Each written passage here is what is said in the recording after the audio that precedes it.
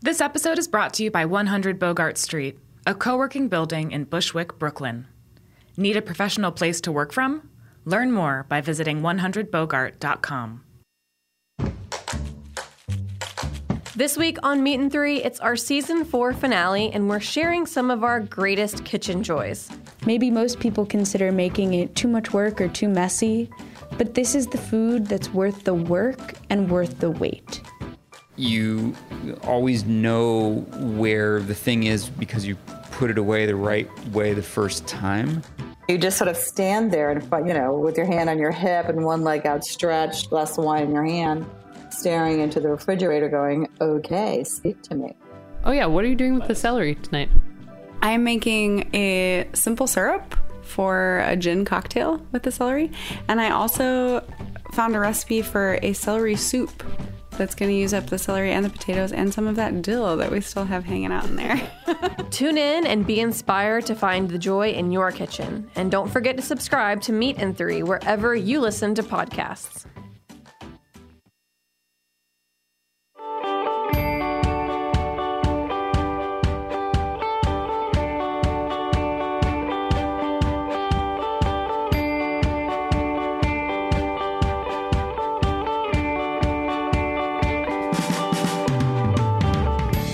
And welcome to Opening Soon on Heritage Radio Network. We are your hosts. I am Jenny Goodman. And I'm Alex McCreary.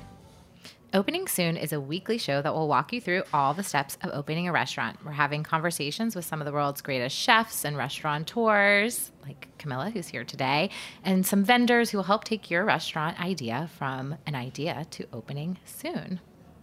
If you don't know us already, then go back to season 1, listen to who we are and that intro, because I said it 13 times last season. I'm not going to say it every time this season because it brings a tear to my eye every time I do. We are failed restaurateurs. But now we're successful workwear makers for Tillet NYC, and we're really excited to be here for season 2. We made it past the first season. They invited us back, and we've got some great people coming in to chit-chat about what it takes to open a restaurant. And so we'll be doing a little bit deeper dive this season. And if you missed anything from last season, of course, you can always check it on our blog. And if you missed the current episode, you can do the same thing there. But today we are talking about one of the most requested topics from last season and in the interim is financing and how to get money for your new restaurant. Restaurants notoriously have slim margins, and most of us do not have a stack of cash under our bed. But that would be nice. Yes, it would. So how do you fund your project? What are potential investors looking for in your business plan? And sometimes more importantly, what are they looking for in you? Right. So today our guest is Camilla Marcus. She is the founder and owner-operator of West Bourne and SoHo. It's accidentally vegetarian, right? But decidedly very mindful. They have what we like to call a triple bottom line mission. So before having West Bourne, though, Camilla was the director of business development at USHG. She is also an active angel investor and the co-founder of TechTable. So welcome, Camilla. Thank you for coming. Thanks for having me. Yeah. So we're excited to talk, brass tacks. Yes. Brass tacks. Get into it. Cash, the 4-letter word. The 4-letter word that we all need and want. Yeah. So tell us a little bit about your startup journey, how you came to come into being in restaurants and opening West Bourne. I always sort of say I'm a little bit of a reluctant entrepreneur, which is funny. I started in restaurants really young. I mean, I guess not that young compared to other people in the business, but kind of fresh out of college. I always loved to cook. I really loved hospitality. No one in my family is interested in food whatsoever. And I was like the kid that was downing, uni and quail eggs at, in Little Tokyo in LA. And my parents are like, who is this person? Alien? Yeah. Why is she into this? And when I graduated college, went straight to the French Culinary Institute, which is now ICC. And just really fell in love with it. I love the people. I love taking care of others. Mm-hmm. I liked, it really combines everything. You need a little bit of math, a little bit of science, a little bit of art, a little bit of intuition, and just loved how dynamic it was. Wasn't really sure. I always say I'm so envious of those people who just sort of know their path. Honestly, I have such admiration and jealousy probably of chefs who started cooking when they were in their teen years, and it's just that was the raceway. They knew it. They got on a speedboat, and it was just off from there, I've always had very multidimensional interests, and it really was a long time to figure out like what works, what my place was. So I did a lot of everything. When I was in culinary school, I worked in management and operations as an intern during the day while I was in culinary school at Del Anima in their first year. Right. So I know a lot about startup, the first year friction. Yep. Then ended up working more on the development, sort of construction, conception side, in helping to open River Park with Tom Colicchio. Ended up at a private equity fund for a while, and then director of business development for Danny Meyer's Union Square Hospitality Group during a pretty sort of dynamic transitional time in the company's history. As far as my startup story, I was actually working on sort of a consulting project while I was at USHG. We were trying to help someone conceive of this business. And my dad finally was like, you talk a lot about this like 1% project that like really shouldn't be so much of what you discuss. Have you thought of that? And I said, well, I don't know. That person ended up not really doing that business quite the way we talked about and sort of pivoted and did something else. And so, my dad was like, why not? Like, you seem very into this. Your ideas seem to be really working for other people. Like, have you maybe thought of doing it for yourself? Ideas, so right? you're giving other people Exactly. So basically you're telling other people your dream restaurant and then instead of doing it yourself. Sort of. I mean, and I'd already been investing for about 10 years in a lot of different types of businesses, including some restaurants. And, he just was like, you seem semi-good at this, even though this is a world I know nothing about. And, like my dad cried when he saw me in culinary school. He was like, why did you do this? But, he was like, I don't know, think about it. So he literally wrote me an email every day for a month that just, I love Shoe Dog. I love the sort of story of Nike, because it's just, it's really an accidental brand ultimately. Right. And he just wrote, just do it in an email every day for a month. And finally I was like, all right, I guess I. And so, I mean, really it took about 18 months, not just to get open from, conceiving it, sort of convincing myself, putting the right pieces in place, getting our team together, and finding a space took forever, which I've been on a million podcasts talking about the pain of real estate. We have one of those with the ladies from Ovenly from last season. So go back and listen to episode 3. That was Erin Patikin has a lot to say about real estate. So really, and I was patient, and it took a long time. So it was a while, and being sort of a one-man band and putting together a team. I mean, even very close friends in this business who you all know and love a lot sort of said to me, like, your idea is crazy. Yeah. Not even that. I mean, we do everything differently in the restaurant top to bottom. And everyone said, like, you're not a known quantity. No one knows who you are. You don't have a backer. You don't have a name. Right. This is sort of this weird experiment. Like, just full disclosure, we think no one's going to work for you. And I was like, thanks so much. Now I have to do it even more. Yeah. I'm totally that person. This is friends telling you this, their colleagues? Okay. So when you like friends and those experience, I think really just like watching out, and I get it. It is a really high risk industry. It's difficult, but I totally get it. And you know what? They were right on all those things. Like, by the way, Camilla always has a full restaurant. So they were wrong too. So but I mean, look, I'll start with that really because, anyone listening to this, like, advice you got to take with a grain of salt. Right. And I always tell people, like, I'm one person's opinion. Right. I might see things like a lunatic. Sometimes it works, sometimes it doesn't, but it's good to get data points, and it's good to see what other people think, but ultimately, you're the one that has to live and die by the consequences, and you have to be willing to, live or leap. So So I mean, that's interesting. It was helpful because it convinced me more to do it. I'm also, my husband always tells me, if you want to get me to do something, tell me I can't. Right. I'm the youngest. I'm like a total fighter. So. I got it. I got this. Now it's like anytime my team teases me, they're like, you just don't hear the word no. I'm like, no, I hear no, and it's like, it has to be. It has to. Yeah. You're like, no, it's lots of shades of gray. Exactly. No, but that's an interesting thing. So you do things differently, and you approach things in a different way. Was like your previous business training? Did you take that to like de-risk some of what you were going to do with West Bourne? And, how did you know to say no to what other advisors were telling you? And what did you do to sort of say, I'm going to make this work and these are what the things I'm going to put in place? I think it's sort of experience taught me I have a pretty good intuition. And I started feeling that way, when I first started investing, I was in my early 20s and,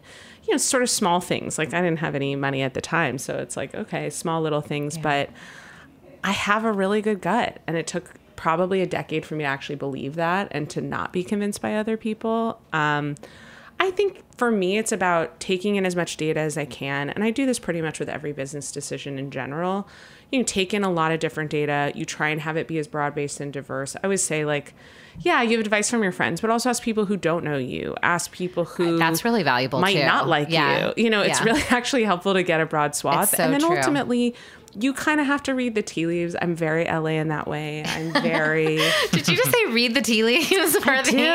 I do believe in intuition. Yeah. I think that your biggest competitive advantage as an entrepreneur, no matter what your business is your instinct, how you see things and how you approach things. That's the only thing that someone can't replicate, especially in restaurants and hospitality. Yeah. Nothing's patentable.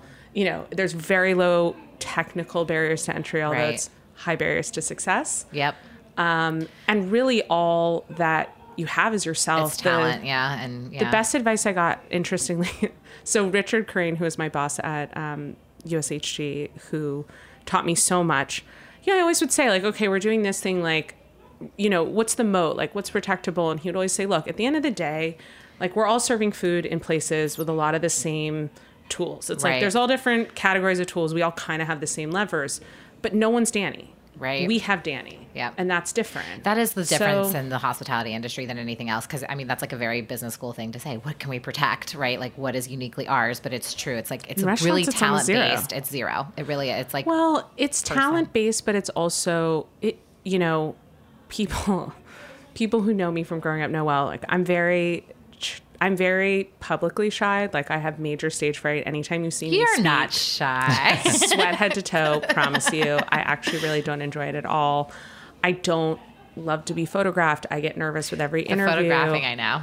I don't. She looks cool as a cucumber right now, guys. Everybody at Roberta's is like, who is this glowing woman? Come on. So for me, but I also recognized early on, people want to interact with people. Yeah, it's true. Not just a product. It's not the food. It's not just the music. It's really the whole package and feeling that a human is taking care of you. And I think as a leader, part of that is also being the magnet for other talent. Like, you can't do it all yourself, especially in a restaurant. And I think a lot of people come into this business without realizing it is all about people, period. Yeah.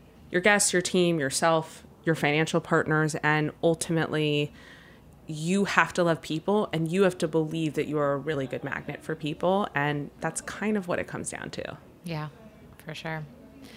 So let's talk a little bit about like projects that you've invested in and, when people come to you with a business plan, what are you looking for? What do you not want to see? And what makes you get excited about a project?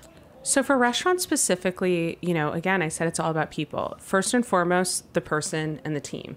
The number one question because ideas move and change and, evolve, and restaurants evolve. What you start with, what you launch with may or may not be what sticks. It may work, it may not.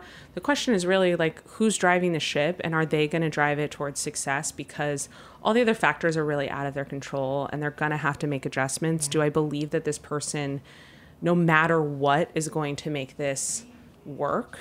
And doesn't really matter if V1 works or not, as long as they're the right person. So the number one question I always ask someone is, why are you doing this? You could do anything. You're smart, you're capable, you're obviously talented, you're creative, all the reasons that you'd want to go into this, but why? And a lot of times, especially now, I'm sure you guys see, there's a lot of people who go into restaurants for vanity now as owners. Yeah. Like a lot of people with a lot of money who are like, yeah, it looks easy. I always say it's the only industry where... Like, I don't go to the dentist, get my teeth cleaned, and I'm like, man, I am a dental hygienist. I could do this shit. Like, I am not going home being like, man, I don't need her. Like, people eat in restaurants, and they leave, and they're like, I could do this. I'm like, I know. What is going on? I know. Right. You know, people are like, well, I love restaurants. And I go, so you like being served. Right. You don't like taking care of others. Right. That is not the same thing. We had a friend who lives on the Upper West Side a couple of years ago who contacted us and he was like, I have 5 kids now and I really want to be able to go out to eat at a place all the time. And he was like, can you connect me with anybody? Meanwhile, he's in like tech and has no restaurant experience. We connected him with like one resource and he called us back. He's like, yeah, I'm scared. No, thanks.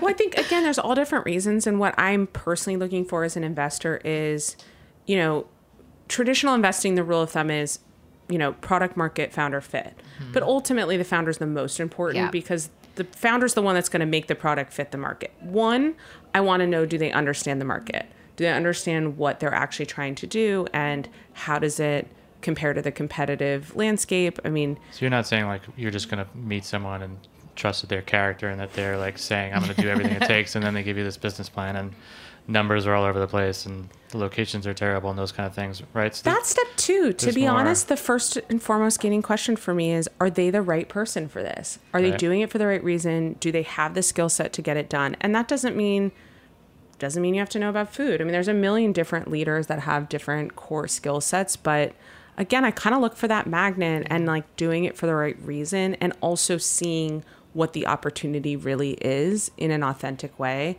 That to me is the gating issue. Then you get into the business plan and the product market fit. But ultimately, if like, you know, I think people totally know authenticity. Yeah. They may not be able to express it. They can't quantify it. They can't tell you. But you walk into a restaurant, you know whether the lines are lining up. You know whether it feels real. You may not be able to put your finger on it, but if I asked you, would you go back?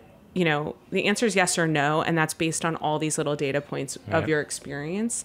And ultimately, that comes down to the person. Like, do they understand and can they create that experience? So that's first. And that part of it is, are they going to be able to attract and retain a team? Are they going to be able to finish the fundraising round? That all comes with that person because it's just an idea on paper at that point. And also, everything in the business plan and paper can also be fixed. Right. What you can't fix is making them a different human. Right. That's true. And I think that carries through for whether or not you're a restaurant business or any other kind of business. It's Totally. like founder is always so important. So, you know, so for founders of restaurants who don't necessarily have a huge network and, you know, have been working in these like chef jobs for a long time, which maybe don't have the highest paid salaries, how can they find people who are investors and put themselves out there so that people know that, hey, this person does have what it takes? Right. And that kind of second part to that, were the ones that you've invested in, did those people find you or did you find them? Is there a mix in there?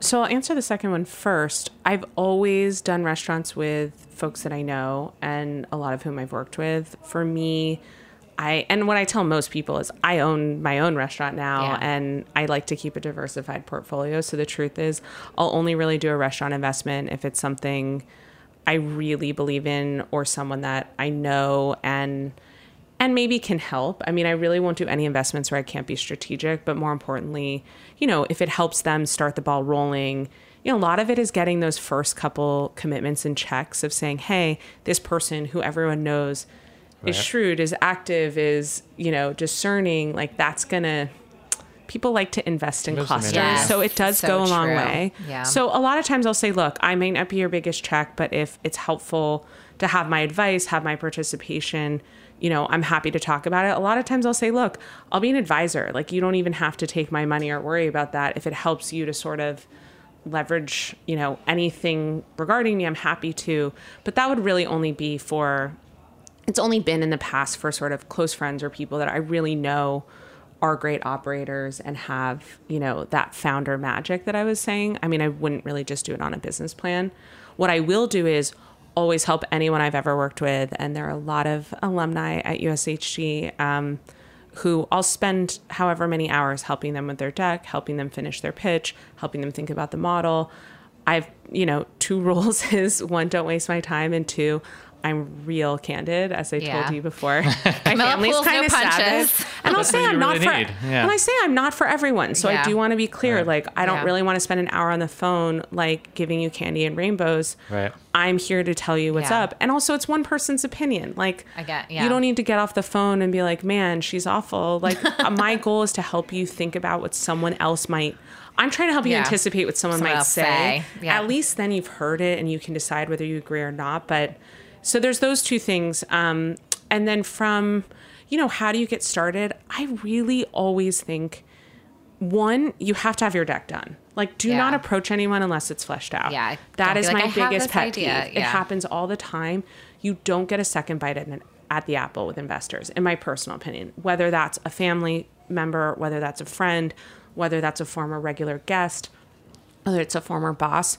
No one wants to be pitched at with a half-baked idea because they don't have confidence they're actually going to do it. So then it's sort of like, okay, why did I spend that hour with you? Like, great, call me when the deck is done. So I tell everyone, deck first. You have no idea how many people in your network, if you ask them, can help format. I mean, any job, like even Josh, my husband, like in certain job interviews, I've always said to him, let's find a friend who does graphics and have them make your submission for whatever this is, like, look unbelievable. Like, that's going to take an hour of a friend's time who will totally help you, but it's going to jump out of that email compared to the 10 other people. It's the same with investing. I mean, the look of it, having it branded, having it tell a story, and in addition, having the financials really be vetted, having those numbers really be thought out, having your team in place. Like, it may just be you, but you're going to have to answer the question of, okay, you chef who've never run a restaurant and never really managed a P&L. Why am I giving you a check? And your answer could be, all right, I've got this person lined up. I can't put them in the deck yet because they have haven't another left their job. job. Or, you know what? I have my three college roommates are helping me. Like, one's a banker. I mean, there's all ways to put it together, but you can't go in just pretending like, you're just going to Hail Mary and it's going to stick to the wall. It just isn't. You have to do your homework. You have to put the package together, and you really have to have a full pitch.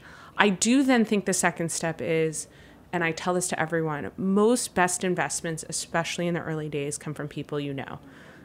Get in contact with former regulars. Like, if you're a chef of a restaurant, you should have at least 10 people that you see regularly that you know. So many of those people end up seating the person that left. It happens incredibly often. Sorry for any restaurateur, but we all know it's true. It's so true. And it's not mutually exclusive. Yeah. I'm not like only investing in one restaurant group. I might invest in 3 chefs if I'm someone who does that.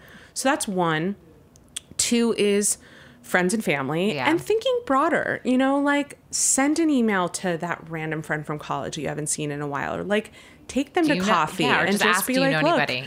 I know we haven't spoken in years. I've been following you. You seem smart. This is what I'm doing. But again, you can't take that meeting unless you really have the full package, because it's impossible to ask them to take you seriously and go out on a limb, which is what you need, if there's not sort of stable ground for them to step on. Yeah. I mean, I definitely business plan is like step 1, and making sure that it's fully thought out. And, I mean, one thing that we talk about when we see business plans too is like, you're not going to be profitable right away. Like, there's things that people will put in business plans where you're like, don't put that in a business plan because it's not going to be true. Like, try to have as accurate. Well, and even down to like, what are you going to take in salary? I mean, I see a lot of chefs all the time. I see a lot of chefs put models together, and I'm like, and really? You're going to pull 150? Oh no, I see the opposite. Oh, really? You're going to pull 150K? Like, I'm sorry, until you make money, you should not be doing that.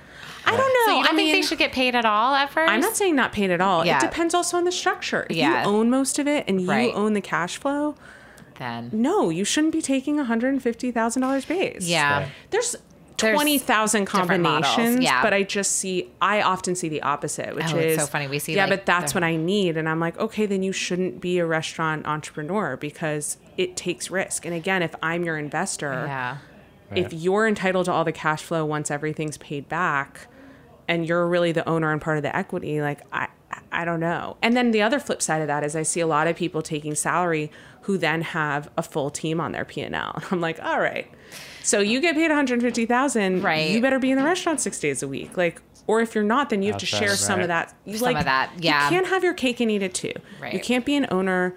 You can't be a lifestyle brand. You can't be a chef and have this whole team.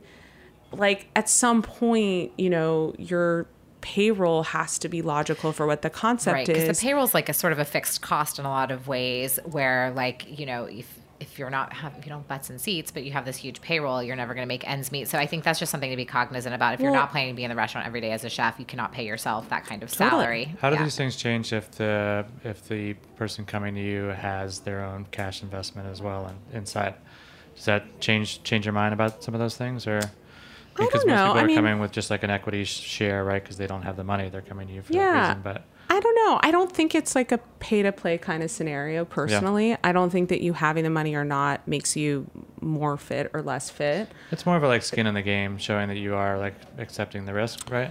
Totally, but there's also different ways to structure the risk. Right. Like I said, I mean, you can't take on no risk and then cut a market level salary. I mean, like that's kind of my point is there's all these different levels. You can put capital in, you can use sweat equity, you can work, you know, take the place of two chefs for the interim to make it. I mean, there's a million different ways. I don't know that you have to get so stuck in those details, but again, you have to flesh that out. Like me as founder, what do I want? Do I want to be in the restaurant all the time? Is my goal in doing this not to be? You know, what trade-offs do I have to give for that? I mean, an investor wants to know that you have thought that through and or are receptive to someone telling you the terms. That's like, hey, you know, there's just no room for you to be. Are there other things like that kind of stick out and that you've noticed before? I think, you know, if we're really, I think first and foremost, people look, are they prepared? Yeah. That's one. Does the business plan make sense? Does this concept sound good?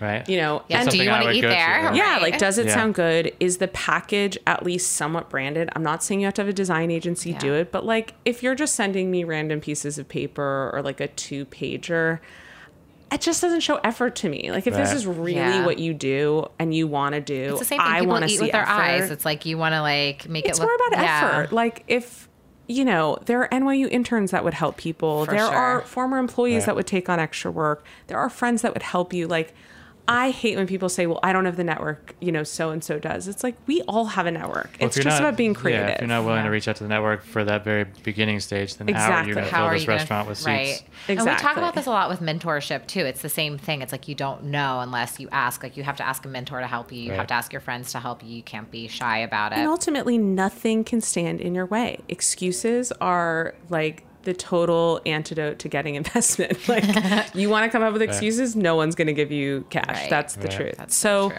I think being prepared is one, and I think two is, I guess the other question I ask people a lot, which I'm always amazed. You know, it's not like I'm looking for a certain answer, but I'm amazed when people give a wrong answer. Like, who are your competitors? And they're like, no one. I'm like, everybody has competitors. Also, like, no restaurant concept has never, ever been done before. Everyone's copying and iterating and interpreting, which is fine. Every famous chef and restaurateur that you know and love, I can tell you 5 places they got those ideas from. Like, not as someone who is a total research data and just absorption inspiration junkie, our design team can tell you, like, I know where everything comes from. There's just no, we live in an iterative industry, and that is okay. You can take a unique approach to something. But to look me in the face and say there's no competitors is like, I know. I will, like, that conversation stops right there. I'm like, we're done.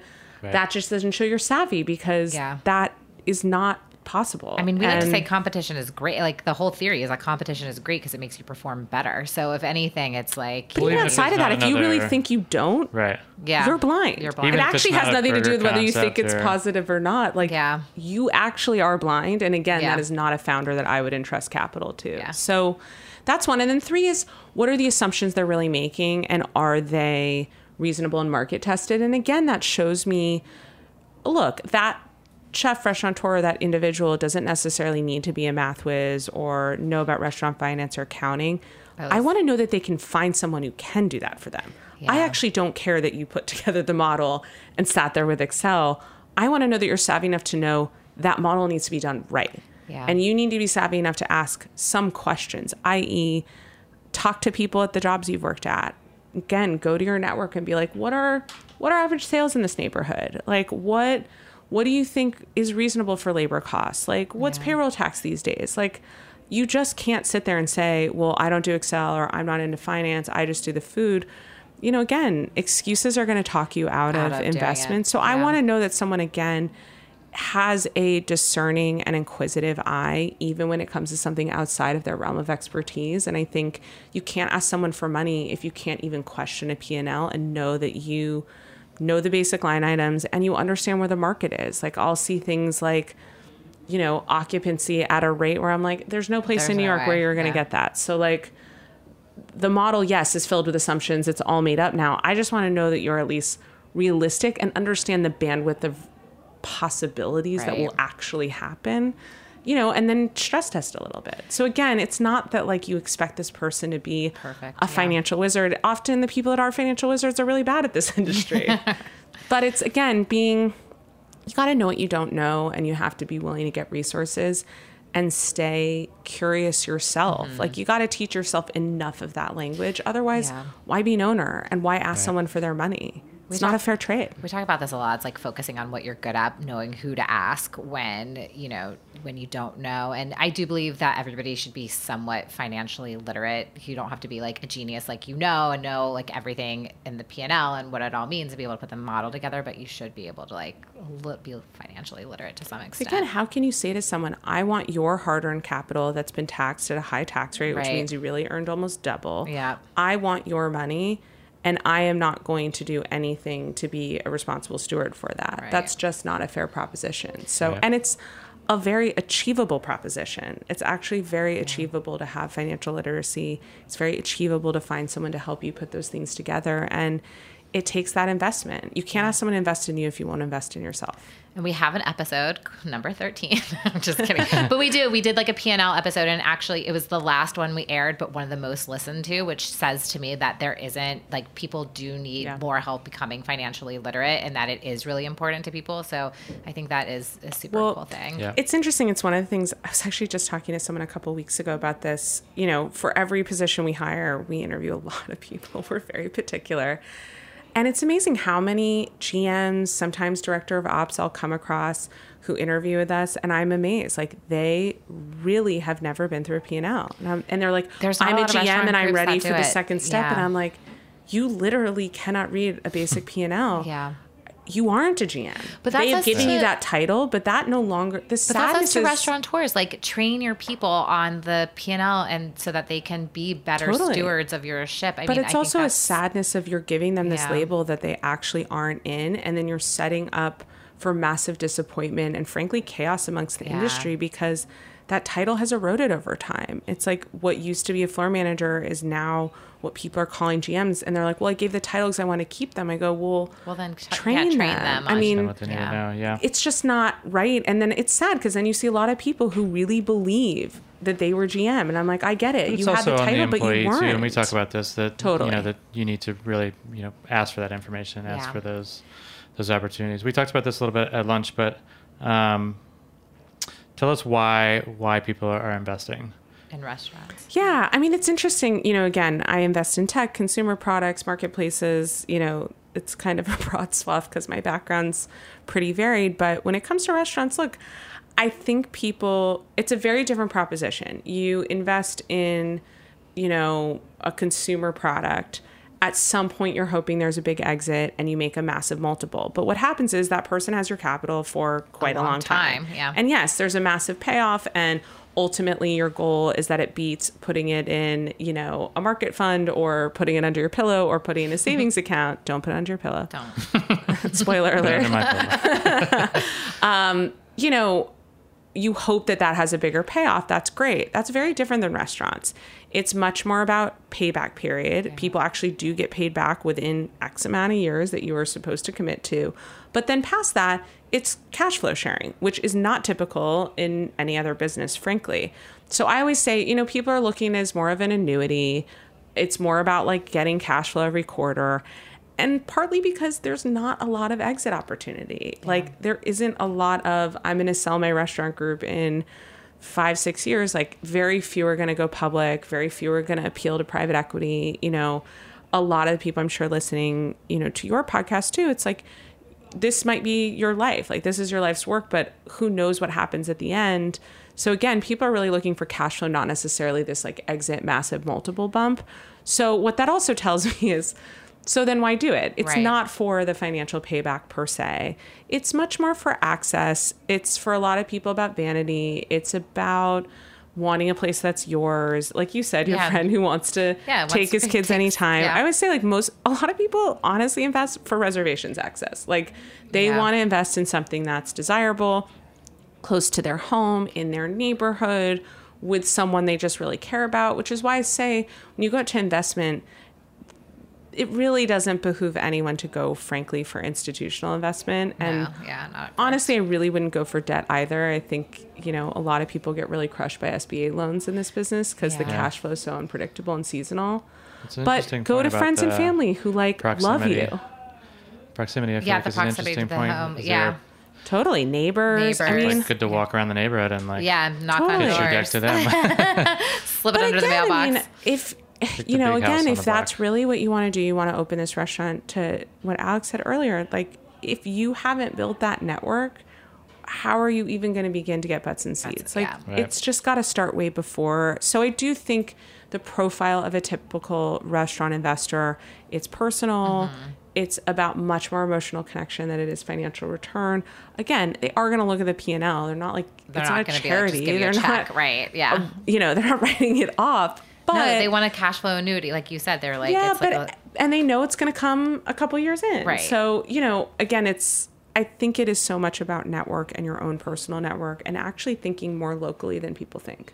That's a good tip. And so I guess when you're like thinking of who to pitch and putting these things together, like think locally, think of who's like, and do your diligence. I always say to people, put together a target list, put it in order of priority, like who you think is going to be more likely, or who might be the domino that gets other people to do it. Yeah, you get the smaller check, but with the bigger. Set the whole list, set the whole ask, and also tailor your deck for that person, or tailor answers that you're prepared for. Due diligence on them. What else have they invested in? You may or may not know, but again, people like when you meet with them and you've done your homework, and I think they want it to be a personal experience. And if you want their money, you should deliver that. Yeah, for sure. All right, let's take a super quick break to hear from our supporters.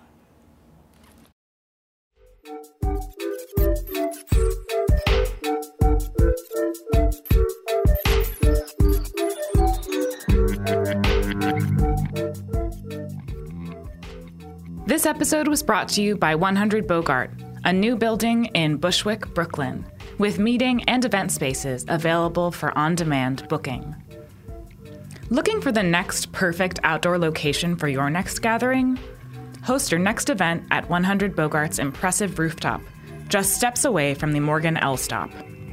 It's one of the largest and tallest roof spaces in Bushwick, boasting 360-degree views of Brooklyn, Manhattan, and Queens. 100 Bogart's rooftop is available for your next networking event, fundraiser, special performance, or photo shoot. There's approximately 5,000 square feet, ample space for up to 100 guests. For more information on hosting an event at 100 Bogart's rooftop, email info@100bogart.com or call 718-362-3539.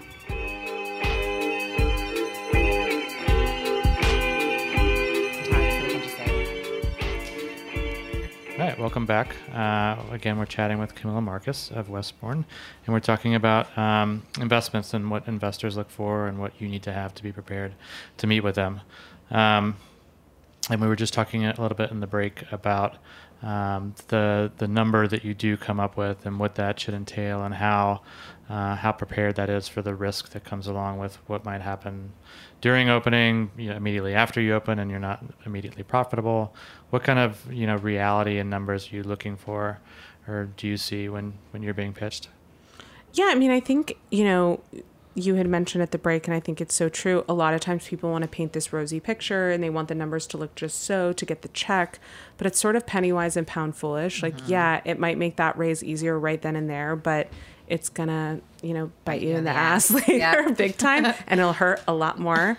So, like I said, when I look through someone's model, I want to see that they're realistic.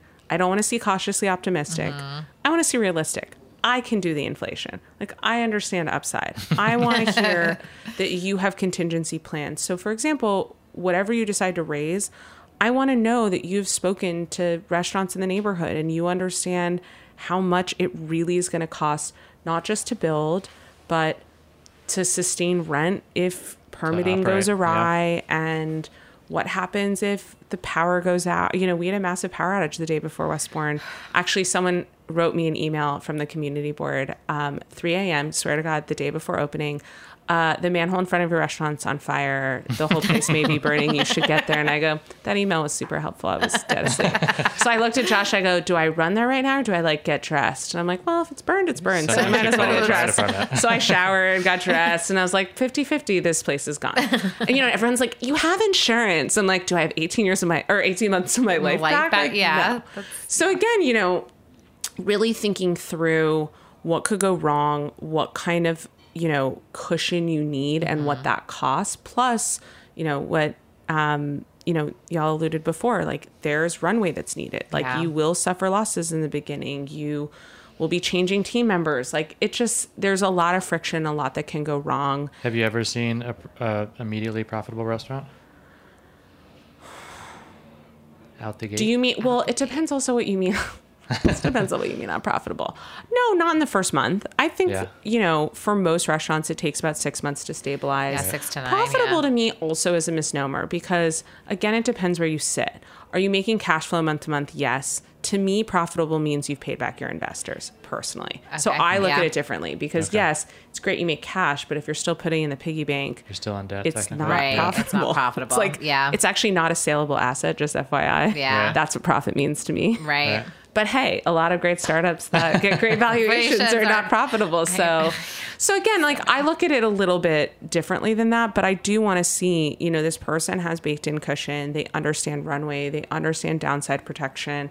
And they're really raising for that because what I very often see, unfortunately, is something does go wrong. They didn't plan on it. They painted this kind of unrealistic picture for everyone.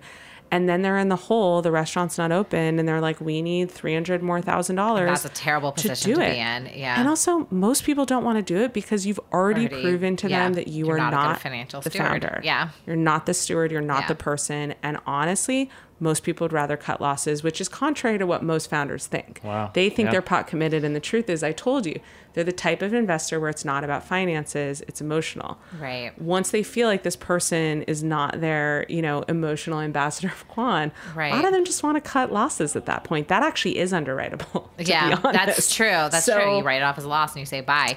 Yeah. So I do think, you know, it's about understanding, you know, reasonable margins, reasonable build out costs, understanding what is really going to take, all the things, insurance, you know, rent and everything that goes into it that isn't seen by guests or anyone else once it's open. You know, is that person really padding it enough? And, you know, is the payback period reasonable? I mean, everyone's like, oh, you got to gear it towards 2 years. It's like, okay, but if you're not actually going to pay someone back, right? Don't lie. I tell someone, I want honesty above all. Right. And that's a person I respect and admire. The person that is straight up, understands the downside, understands what could go wrong, is contingency planning. Like, that's the founder you want to bet on. I don't want to bet on someone. Like, I can make any model say anything I want.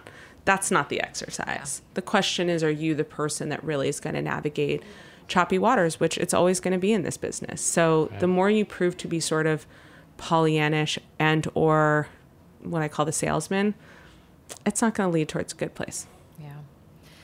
Right. That was a lot of good nuggets. So thank you for being I'm going to go back and re-listen. I know. I'm like, there's a lot of she pulled I love looking at texts. It's my favorite. So Camilla's email. No, I'm just kidding.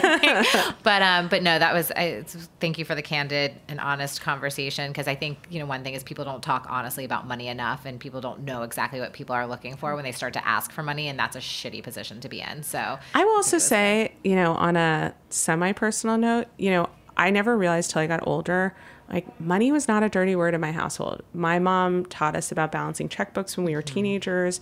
Like, we talked about budgets. I mean, it just wasn't something I realized that people were very afraid to discuss and be open about. Yeah. And but it's hard I encourage for a lot of everyone, Yep. start with your kids. Yeah. Whatever you had, put to the side and start with your own children. Like, it should not be something that is, you know, taboo Get or financially naked fearful. with your family. Totally. Yeah, it's so true. Yeah, because a lot of people find it really, really hard, and like they're like embarrassed to ask for money, or they think it's just this like you said, like a 4-letter word, but it's not, and it's, you know, that's how the world and businesses work. So, all right, let's go into some lightning round. These are meant to be like 1 to 2 word quick answers. So currently, what is your favorite dish on the West Bourne menu? Don't feel like it's like picking your favorite child. You can just... No, I know. It's been hot lately, so I've been really doing the Sullivan chopped, and I always add halloumi and falafel. That's my move right now. But it always rotates. It rotates. That's good. It's good to have variety. I get in like a weird week. I'm actually someone who hates pattern or routine, but I get in like a weird... I'm very anti-routine. It freaks me out. Almost like 100% routine right here. I know. My husband too. Alex Not like compatible. Scary the routine. You'd be surprised. That's my husband. I'm like, I can't have everything be predictable. But I do get in sort of like, I don't know, like cravings for a couple days. Yeah.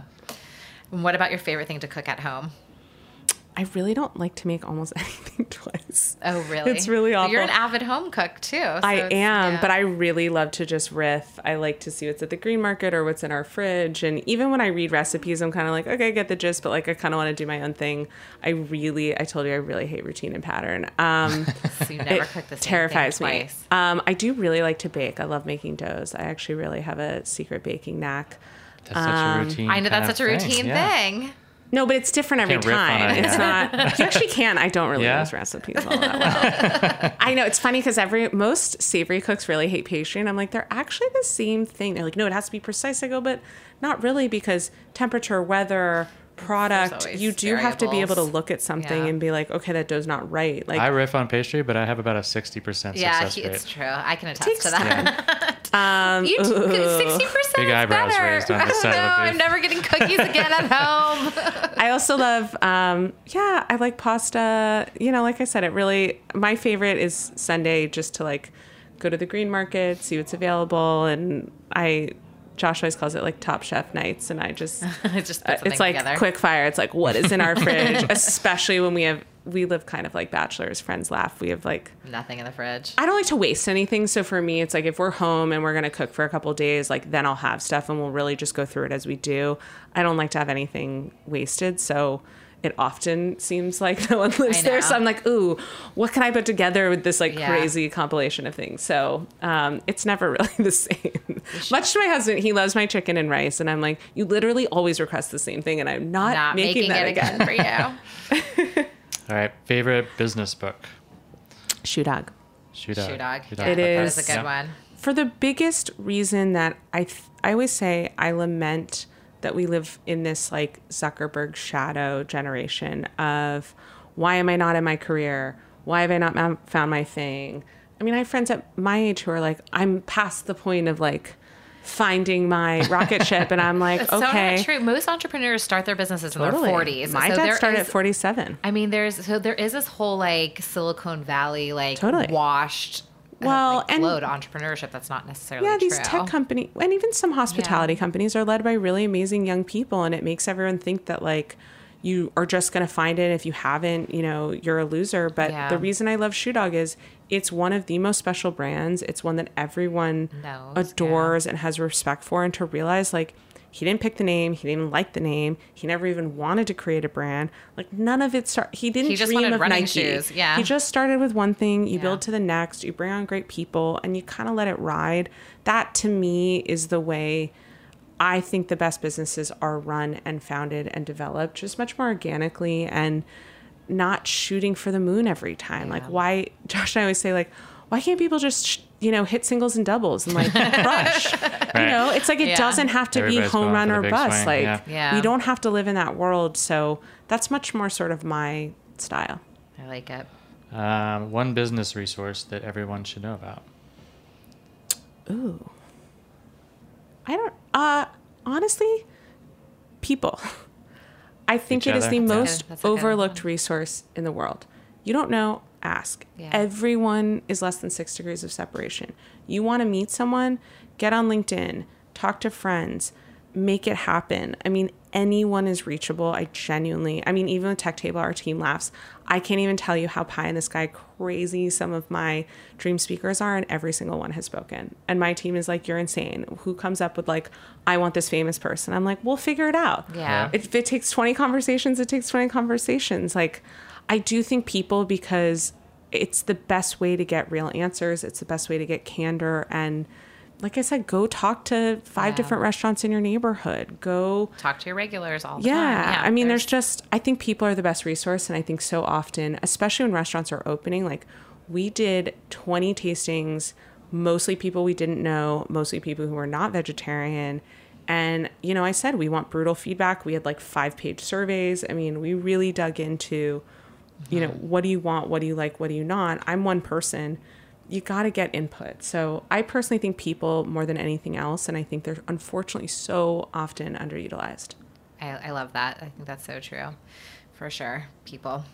And people want to help more than you think. People love helping. I know. I have a girlfriend who's like trying to start an e-commerce Don't abuse business. it, but yeah, but it's true. It's like, and she's like, oh, thank you for, and I talked to her for 30 minutes on the phone, and she was like, oh my God, what can I do to repay you? I'm like, nothing. You're my friend. And it's like really fun for me to talk to you about this idea that you have and be honest with you about it. So I think it's so true. It's like people don't ask people enough. Especially in our business, like thoughts. Cook them dinner, you know, like bring them cookies. Honestly, like Give it's somebody amazing coffee. what food can actually trade for someone. Like, just don't waste their time. Don't abuse it, and ask the right questions that you really want to get at. Be Don't beat prepared around for the bush. conversation, but it's like, but definitely ask most people are open to at least a short chat. 100%. Okay, so next question: who is a mentor or inspirational leader that you look up to in the industry, or it could be beyond? It could be any mentor from somewhere else. Oh, I mean, it's so cheesy, but I lean very heavily on my dad. My dad is, you know, he was a late bloomer. He founded his company very late, but my dad leads with a lot of heart, a lot of integrity. You know, it's not about like the last dollar, and it's always been about singles and doubles for him too. And, you know, his company grew tremendously over 30 years, but it didn't start, you know, it was like one thing, and he said no to the opportunity 4 times. Yeah. He had like 3 kids in private school. He was like, I don't know. And it was a big transition. So he's one of the people, because I think, and again, this is what I like about Shoe Dog, you know, I think we're also raised to think through HBO and Showtime programming, you know, that you have to be an asshole to get ahead. And I've never been wired that way. And I was told, again, by a lot of bosses, a lot of colleagues, a lot of people on the way, like, you know, nice isn't going to get you anywhere. I hope being that's a good changing, person, though, with like the recent reckoning of, you know, everything that's happened. You would hope that that's changing. I still think that we look at really stellar, supersonic success as, oh, that person's ruthless, or, you know, they're like Not winner me. take all. I like the nice guy to win. Yeah, but it's true. Yeah, but I mean, we don't talk about those stories as much. Like you read in a lot of publications, it's about, I mean, honestly, you really want to go back to our industry? A lot of it's like, oh, this person's like a crazy genius. They're so wild and unruly and mercurial and whatever euphemisms we want to put on it, because they're so creative and they're a total genius. And I'm like, okay, why does the genius have to come with that? Those are 2 separate things. Your personality and what you feel entitled to is totally different than your creative vision. And I personally don't believe they go hand in hand necessarily. And I don't want to celebrate those people. I want to celebrate people who care about their people, who create wealth for their people, who aren't just making all the money and everyone else is struggling. I mean, my dad has always looked at his team as a community. Their tenure is super high. I mean, most people have been there 20 years. It's just, and he cares about them as people. He cares about the business at a place that they feel respected. And I just value that approach so much. And I do think, especially in tough operating businesses, people start to get cutthroat, or they start to really get in it for themselves and kind of forget that, you know, you should be doing it to raise all boats. Like, and if you're not, and unfortunately in our business, that doesn't often happen. Yeah. It's very few people that then, you know, rise out of the boat and someone else is sort of paddling. Yeah. Don't get disheartened, people. Like, there are good leaders. No, but I think that question's an important one, because I also think you have to stick, you know, you talked about which voices you listen to and which you drown out. Yeah. I think it is about, again, people finding that person that shares your values and leads the way you believe you want to lead, and that feels right and authentic to you, and talking to them, getting their advice and Yeah. listening to them, and drowning out the noise of leaders that don't comport with you. And look, everyone's going to appeal to someone different, and just being true to yourself and finding those people, I think, is really important so you don't get disheartened. Yeah. And you can be a nice person along the way. 100%. 100%. Nice is not a 4-letter word. It is not. Okay. So you are a world-renowned speaker on how to raise money for the hospitality ventures. Give us your one-line quote that everybody should remember. This is a hard one. I'm sorry. And I didn't send her the questions in advance. I'm not sure I understand the question. What do you mean? What should people live by? Yeah. Inspire us, please. This is so much pressure. I think I'll go back to, I feel like I've said it a million times on this podcast, kind of inadvertently, so apologies. But this business is all about people.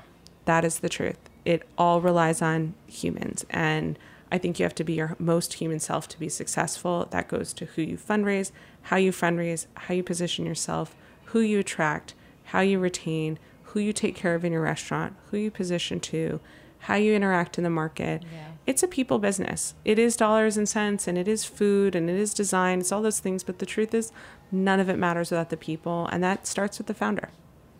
That's a good There one. you go. People first. We're going to close on that and do some opening soon announcements. Yeah. Anybody come to, it's called Opening Soon. So we like to shout out restaurants or people we know who are opening. Anybody come to mind? I don't know any upcoming openings just yet. It's fall. It's like there's so many. Okay, I'll shout out some from the Tillet team. Hometown Miami is opening, so Billy Journey is taking it down. I know, isn't that awesome? I think it's close to the Design District. I forget exactly where it is, but I know firsthand from some of the people in Miami that they're very excited. Very excited for some great barbecue. Very excited. And then Condesa and Philly is opening, which is a new Mexican spot there that people are very excited about. And then not really an opening, but something happening next weekend is Feast in Portland, which is always super fun. And if you happen to be there, we will be doing a live recording of Opening Soon. And we will be previewing some interesting new products that are coming out. Got some interesting new drop for Tillet. So, definitely if you're there, come and find us. Pay attention. Keep your eyes open. Yeah. Special thanks again to Camilla for kicking off season 2 with us. We really appreciate it. Thanks for having me. We'll post a wrap-up of today's show on tilletnyc.com. We'll also send one to your inbox, so make sure you get on the email list. Where can we find you on social? At Camilla.Marcus and at West Bourne. And in real life, at the restaurant is at 130. Oh, I was like, in real life. What's your home address? What's that? Like, in real life, Jenny getting creepy. Stalker alert. 137 Sullivan between Prince and Houston, right in the heart of SoHo. Cool. If you liked the episode about funding, we hope you did. I did, and I was sitting here, which is great. Make sure you tune in Make sure you tune in next week. As Jenny mentioned, we're going to be out in Portland for the Feast event, and we'll be chatting with Maya Lovelace of Yonder and May. And she took a different approach, less traditional approach to funding her project. And so you can listen to our chat and find out about her story. For us, make sure you follow The Journey on Heritage Radio, subscribe on iTunes, Stitcher, anywhere else you get your podcast. Don't forget to follow us on Instagram at We Are Opening Soon and at TilletNYC. And if there's any other great feedback, advice, questions, things you want to know, then keep the ball rolling and please let us know and tell everyone you know. Tell your network. Yeah, we love DMs, so direct message us on Instagram and let us know what you want to hear about. Thanks, guys. Thanks, Camilla. Thank you. Thank you so much. This program is powered by Simplecast. Thanks for listening to Heritage Radio Network, food radio supported by you. For our freshest content and to hear about exclusive events, subscribe to our newsletter. Enter your email at the bottom of our website, heritageradionetwork.org. Connect with us on Facebook, Instagram, and Twitter at heritage_radio. Heritage Radio Network is a nonprofit organization driving conversations to make the world a better, fairer, more delicious place. And we couldn't do it without support from listeners like you. Want to be a part of the food world's most innovative community? Rate the shows you like, tell your friends, and please join our community by becoming a member. Just click on the beating heart at the top right of our homepage. Thanks for listening.